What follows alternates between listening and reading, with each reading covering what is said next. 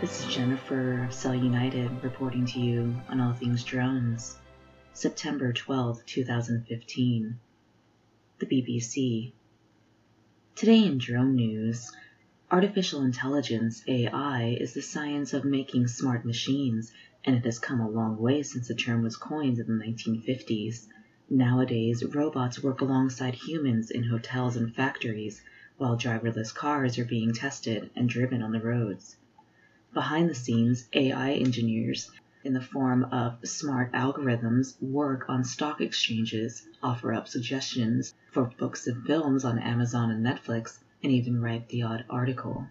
But AI does not have the greatest public image, often due to sci-fi films that display dystopian versions of robots taking over the world. Over the next week, the BBC will be looking into all aspects of AI, from how to build a thinking machine to the ethics of doing so, to questions on whether or not AI can ever be creative. For many, the only reference point they have for AI stems from films. So what is the reality of where we are in technology, and is it anything like the fictional future we have? HAL is probably the most famous AI turned bad.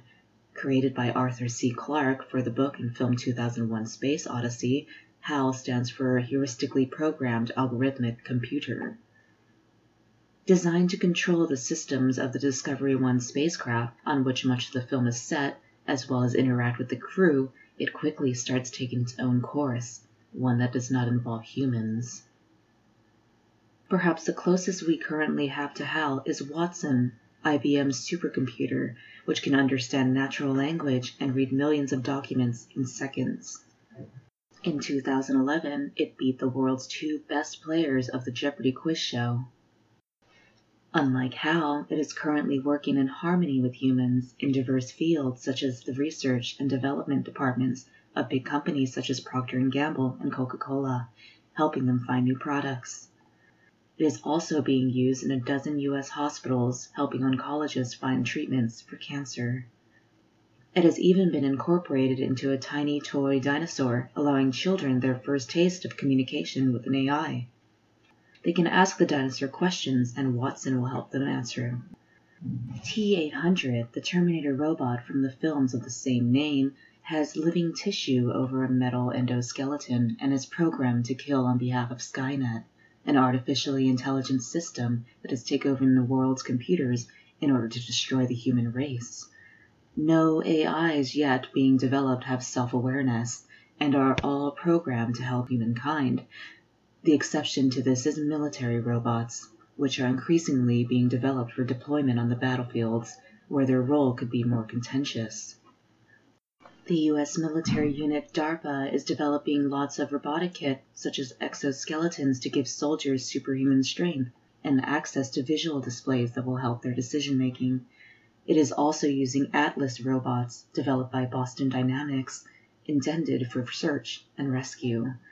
Although there are currently no killer robots, there is a campaign to stop them from ever being produced, and the UN has said that no weapon should be operated without human control. C-3PO is a humanoid robot from the Star Wars films. He is designed to serve humans and boasts of being fluent over 6 million forms of communication. His main job is to assist etiquette, customs, and translation so that meetings of different cultures run smoothly. In the real world, companion robots are really starting to take off. Pepper is a humanoid robot developed by technology firm SoftBank that went on sale in Japan this summer and sold out almost immediately. Its biggest selling point is that it can recognize human emotions.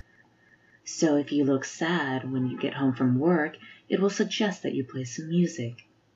It has learned about human emotions by watching videos showing facial expressions. WALL-E is a little robot from the Disney film of the same name, left to tidy up after humanity leaves the planet in a mess. Short for Waste Allocation Loader Lift Earth Class, WALL-E is the ultimate in lovable machines. Although not as cute as WALL-E, vacuums programmed to clean up are probably the first example of domestic learning robots. The company iRobot makes the best-known brand, the Roomba, which, as of February 2014, has sold more than 10 million units. It automatically guides itself around your home via onboard sensors, which also detect obstacles. At the end of cleaning, it takes itself back to its docking station to charge.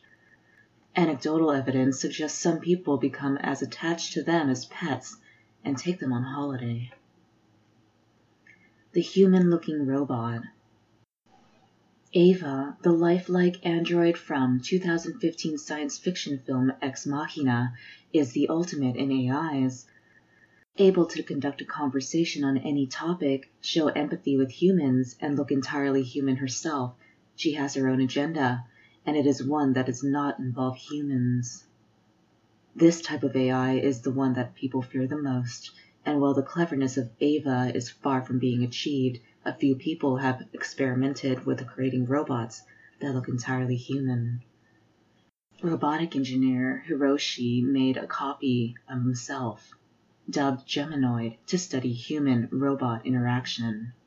He used silicone rubber to represent skin, but cosmetic company L'Oreal recently teamed up with bioengineering startup Oregano to 3D print human skin, potentially making even more lifelike androids possible. Professor Chetan Dubey, chief executive of software firm IPsoft, has developed a virtual assistant called Amelia, and he firmly believes that robotics and AI are about to come together.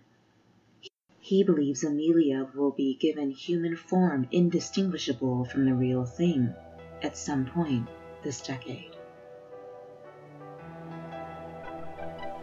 This is Jennifer of Cell United, reporting to you on all things drones, and reminding you to always recycle your obsolete drones. Visit cellunited.com.